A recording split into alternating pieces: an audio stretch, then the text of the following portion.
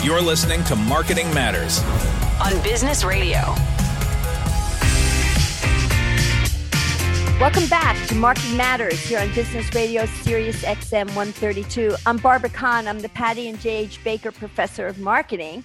And I'm here today in our Spotlight segment with a very exciting guest. We have as our guest Monica Mody, who's the Vice President of Marketing for Budweiser. Hello, Monica. Hi, how are you? Thanks for having me. Well, Budweiser, marketing at Budweiser, that's got to be a really exciting job. So, I mean, one that anybody wants to go into marketing, I think being vice president of marketing at Budweiser might be one of their aspirations. So tell us first how you got there. Yeah, it's a dream come true of mine. Yeah, my story's a bit unique, but I'm sure most people say that. But really where I started off was I was in the music industry before. So I went to NYU undergrad, majored in business.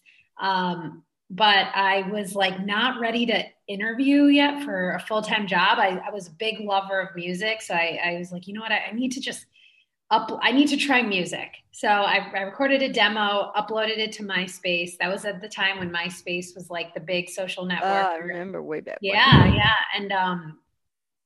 And lo and behold, I had a record deal. So instead of taking a 9-to-5 job, I had a record deal.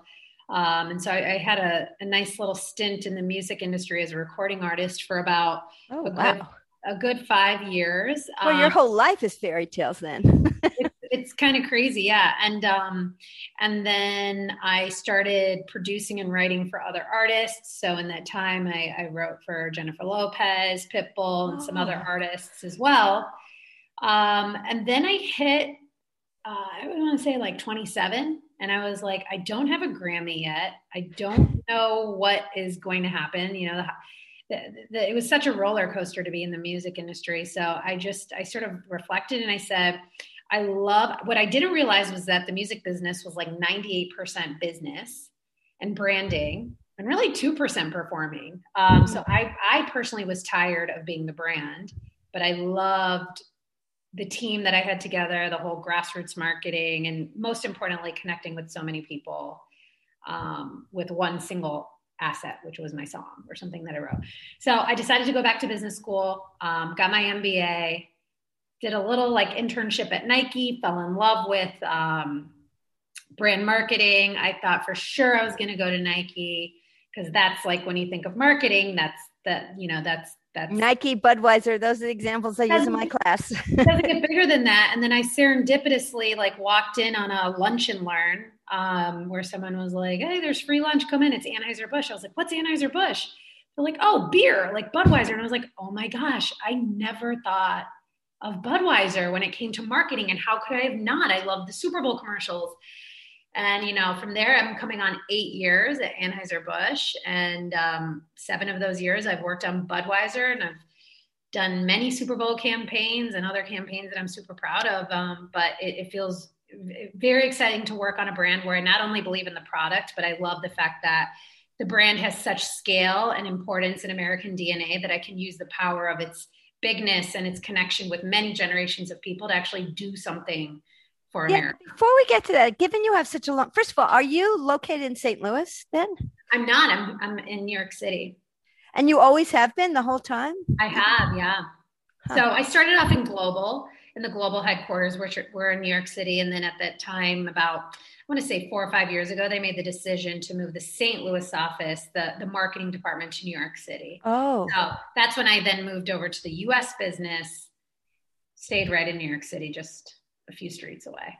Okay, so let's talk a little bit about the history of Bud, just because it is interesting. I mean, there's I do actually use Bud commercials a lot in my classes, and I use it to make 2 different points. One point is that Bud has been really good at moving from generation to generation and staying popular.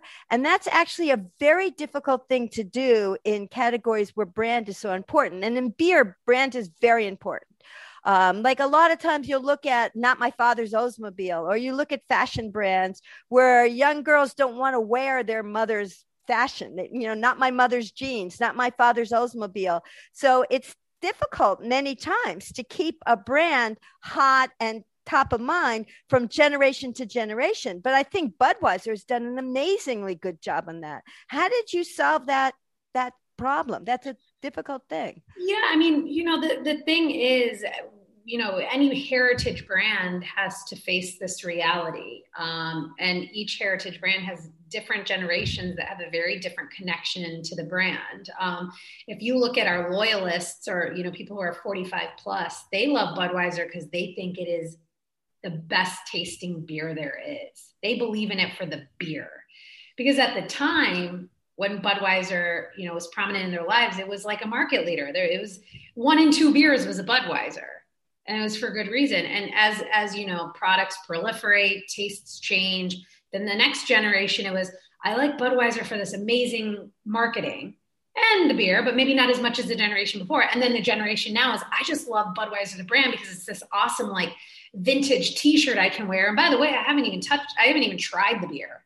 So I have these very varying realities, all powerful with the brand. And I think the best thing you can do is to not operate like a one size fits all. So we do look at each generation and make sure that we're meeting their needs, but doing it in an authentic way. So the biggest thing is truly understanding what's powerful and meaningful about your brand and understanding what you should flex for the varying consumer. So that's sort of how we've really evolved since I've been leading the brand in the last 6 years. Is it's no longer a one size fits all campaign. It is, we have 3 generations, and we, some generation, like the eldest generation, we don't need to introduce the beer. We need to let them know that, our Clydesdales or our, Super Bowl spots, that we're still operating the same way. Whereas like with the younger generation, we need to give them a reason to try us. Because when they try us, we know they like us. And we already know they like our t-shirts. So, again, it's not a one size fits all situation. That really explains it. That seems like, duh, you should know that. One of the principles of marketing is segmentation and targeting, and you should definitely do it with branding targeting. But a lot of times people try to be one brand for everything, a global brand. And when you're going across generations, many times it doesn't work. So that's interesting. The other thing you were saying is the brand has to mean something. So the other big lesson I use the brand for in my classes is, to value up. What's the underlying value? And I teach them, I don't know if you've ever heard of the ZMET approach, which is a metaphor elicitation approach. And they talk about some of the very, very basic values. And if you can really get a brand to mean one of the 7 basic values, it'll resonate at a very deep level. And what I say, and I'm curious to know if you agree, that one of the 7 deep, deep metaphors is connection. And that I think a lot of the Budweiser marketing is about that basic connection, whether you're talking about the horses and the dogs connecting or you're talking about what's up. And you did a really interesting what's up ad right at the beginning of Zoom with the same guys or some guys coming back and zooming on what's up. But all of it seems to me that there's this underlying message of connection, which is a really, really deep, deep metaphor that does go across everybody. What do you think about that analysis? Yeah, no, I mean, you're spot on. I would even take it a level deeper. There's like 2 types of connection. I think there is, making sure that your values, as you mentioned, are apparent in your creative. And I think that's, you always want to attract a consumer that shares your values. So we really make sure that in everything we do, we share our values. Then there's the connection from the sort of emotional standpoint. It needs to evoke some sort of emotion, whether it's make you cry, make you laugh. And for us, those are 2 of the most critical tenets in our marketing. If you're not stirring an emotion, you're forgettable, because people are seeing material every single day, multiple times a day, multiple screens. So the only way to really break through is to make that emotional connection, but then also to make that values-based connection. And those, you can't have one without the other in order to be relevant, essentially. But that's easier said than done. So like what you're saying, I mean, to say, yes, you should make great advertising that hits people's core values and is really emotional. Okay, that sounds good. But Bud has had a remarkable history. I can't even think offhand of any real big problems you've had, and I'm not going to ask you to tell me what they were, you may have, but you do tend to hit home runs on your advertising, and you do classic advertising. Super Bowl advertising in the past, or even some of your newer campaigns, are still kind of mass media advertising of the old world. How do you do that? How do you hit home runs on that advertising? Oh, yeah. I wish it was all science and we could just codify. We try and codify as much as possible. There's a very clear creative development process. Obviously, we need to make sure that we have a thing called a brief, which gives a very clear business need as well as an emotional need, what we want our consumer to feel after they're sort of exposed to the creative. But the ultimate piece is in the magic between the brief and the execution. And that's all the players at the table, whether it be the creative agency, myself, the people on my team, really like pushing every single aspect of the creative. Every single second in that 60-second Super Bowl spot is tested before, during, after. Then there's the art of, does this make me feel something? So it's a little bit of science, a lot of magic, of creativity. And I think the biggest thing here is it's a mindset of never being satisfied. If someone can poke a hole in the creative, we must address it. We must. And only then do you get something that really gives you a home run. So it's that never satisfied attitude. It's that dream big mindset. And I think the biggest piece, I talked about connection in two ways. There's a third part of connection, which is like connecting with culture. You have to make sure that the creative is actually leaning in on something that is culturally relevant at that moment in time. It has to hit a cultural nerve to actually like resonate. Otherwise it is just advertising. So for us, the true test is if this spot was landed or was launched one day later than the day it's launched today, would it be irrelevant? And if the answer is yes, then we know we're in a good place. We kind of want it to be, it must be that acutely tied to that moment in time for it to have that big impact. I'm Barbara Kahn, and this is Marketing Matters, and we're joined today by Monica Mody, who's the Vice President of Marketing at Budweiser, and she's been telling us historically about how Budweiser manages to create the wonderful advertising that they do that hits at people's stern values or deep values, but is also very, very emotional. So it's an art and a science behind the amazing branding and marketing campaigns of Budweiser.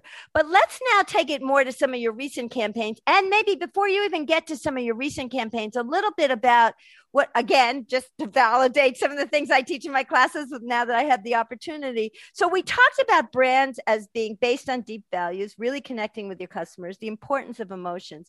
But now what we're seeing in a lot of branding campaigns, and I think this does relate to some of your newest stuff, is that brands have to have a social conscience. Like you were saying, they have to be very relevant. There's a lot of issues, particularly that Gen Z is interested in: sustainability, dealing with some of the political issues, some of the issues of coming out of COVID, whether or not to get vaccinated. All of these are very important issues for our country, for your customers, but not necessarily issues that a beer should make a statement about. So how do you parse through all of that? Yeah, I mean, the way I look at it, Budweiser is in a unique position, and there's not many brands like it where, it's America in a can is the way we look at it. It's so ingrained in American DNA. When you look at old movies, you're seeing some of the oldest stars holding a Budweiser. So we are America from a sort of branding standpoint, right? And on top of that, we've reached such a scale and stood the test of time since 1876 that we're more than just the beer. We are very much at the epicenter of American culture. And so as a result of that, with that scale and the fact that we are connected to America, there's a huge responsibility for us to opine and take action when there is something big bubbling or flourishing in the US, whether it's something to celebrate or something to share our point of view. Because in the end, when you look at the base of Budweiser, which is massive, we represent every type of American that's out there. So any way we can help, we must. It's our responsibility. So that comes in the shape of many different things, like social responsibility, whether it's like responsible drinking. In this last year and a half, we took a lot of action to help with COVID relief. So that's really become, and it always has been, but more so in the last year and a half, a heightened portion and part of our marketing efforts, because we were just basically in a time where advertising didn't feel right in the last year and a half. It felt very much like a time where everybody needed to use the power of their skill to help the issue at hand. And so that's really where we leveraged our skill, we leveraged our resources, we leveraged our partnerships to do whatever we could to help and influence people to get us through this pandemic. And we're very proud to be one of the first brands to be a key contributor in the COVID relief space. So you took on a new campaign, Reunited with Buds, which is giveaways with proof of vaccination. Yeah. And how'd you come to that decision? Because I would imagine some of your customers, given how broad you are and the kind of people who might drink beer, one side or another, you may have customers who are anti-vaxxers. So you're taking a position that could potentially polarize. How did you come to all of that? Yeah, I mean, I think the one thing that we've learned and we've acknowledged is, as a brand, you no longer can just sit in the middle. You sort of need to and if you have a point of view, you can't just keep it to yourself. People and consumers are expecting brands, especially mainstream large brands, to be vocal. So for us, a year and a half ago, we made this stance to say we are here to help with COVID relief. And then, this at Super Bowl, we made this stance to show that we believe in vaccine education, distribution, so that we can see the light at the end of the tunnel and one day enjoy an ice cold beer the way we used to. So with you Reunited with Buds, one of the other things that we have to think about is, we need to play a role as a leading alcohol brand to remind people to return safely. So for us, that's why, showing that you're vaccinated was absolutely sort of the key to getting that first safe beer. Because we want to make sure that, again, we're taking that leadership position to say, don't just rush back to summer. Rush back to summer safely. And that's the role that we want to play. And of course, showing the Clydesdales and the puppies. We had an iteration also that had the puppies earlier, but it sort of brings everyone together, reminds them of the good times and the connection again. Yeah, it's the connection.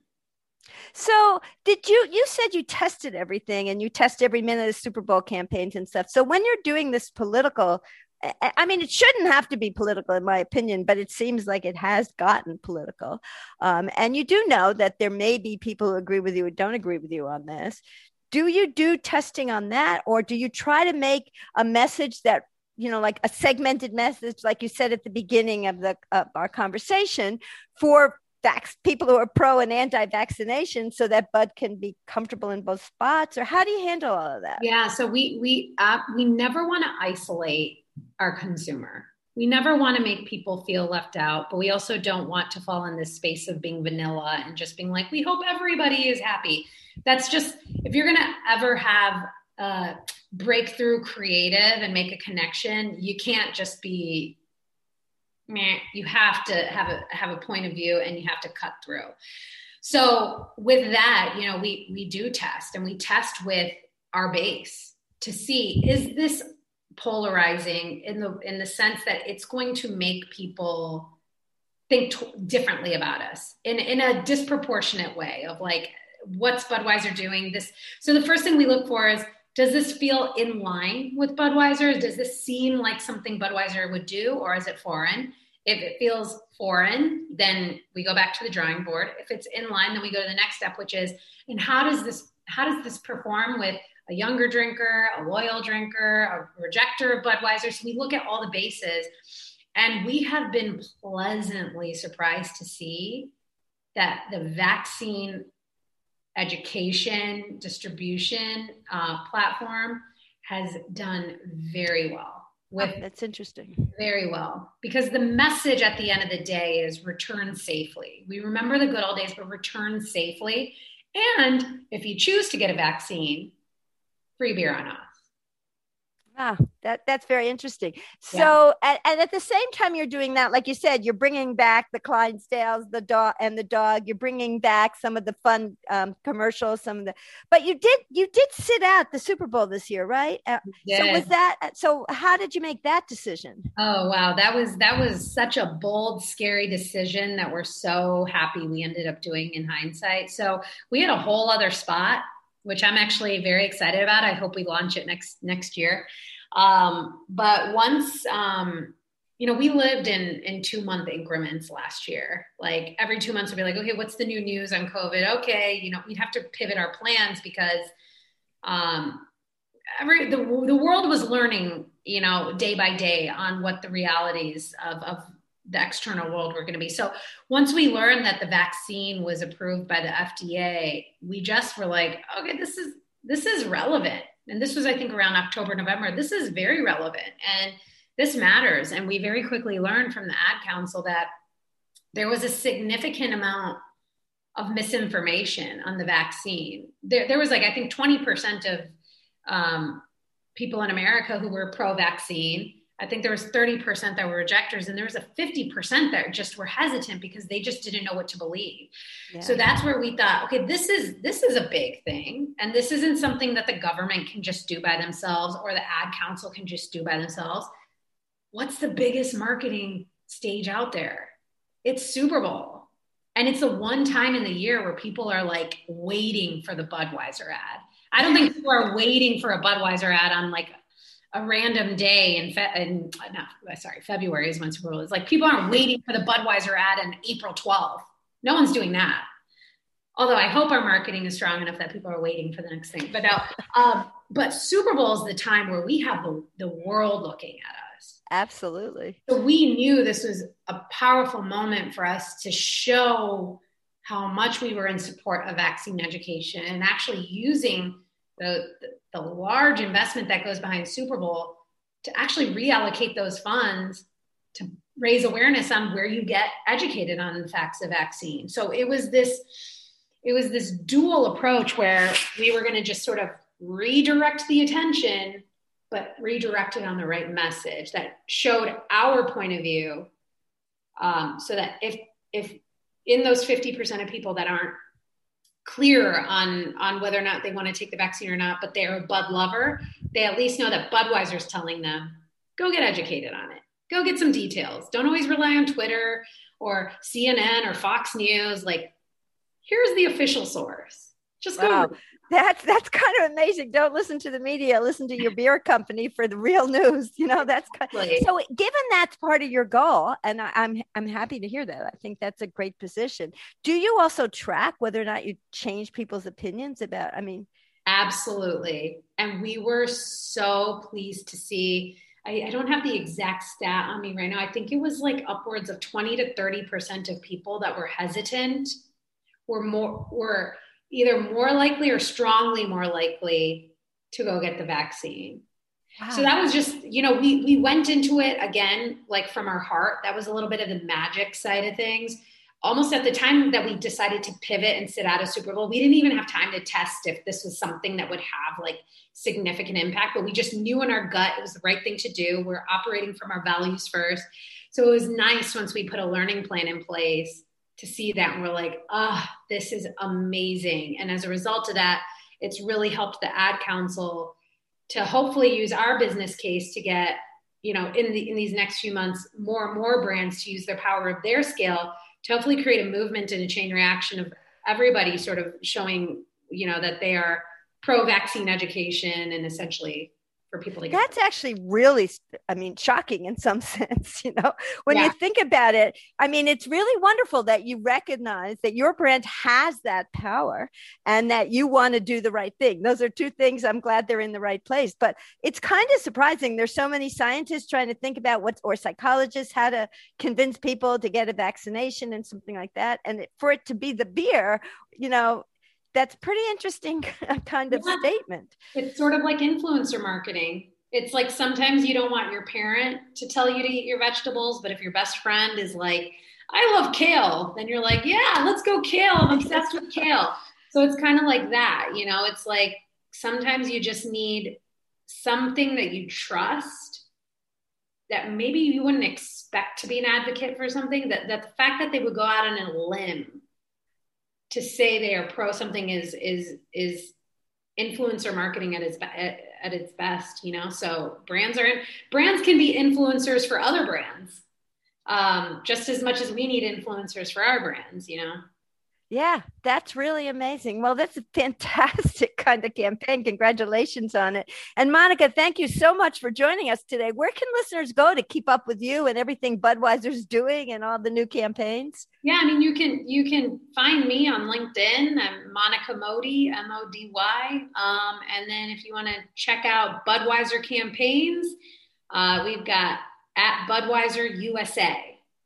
So on Twitter, Instagram. So there's global, which is at Budweiser. But if you want to see the activity in the US, it's Budweiser USA. Well, thank you very much. We'd like to thank audio engineer Dion Simpkins and Chris Tooks and our producer, Dana Cash. You can follow us on our new Twitter, which is at SXM Marketing, or follow Business Radio at SXM Business for information about all our programming. Thank you all for listening to today. Until then, this has been Marketing Matters. I'm Barbara Kahn, Business Radio, Sirius XM 132.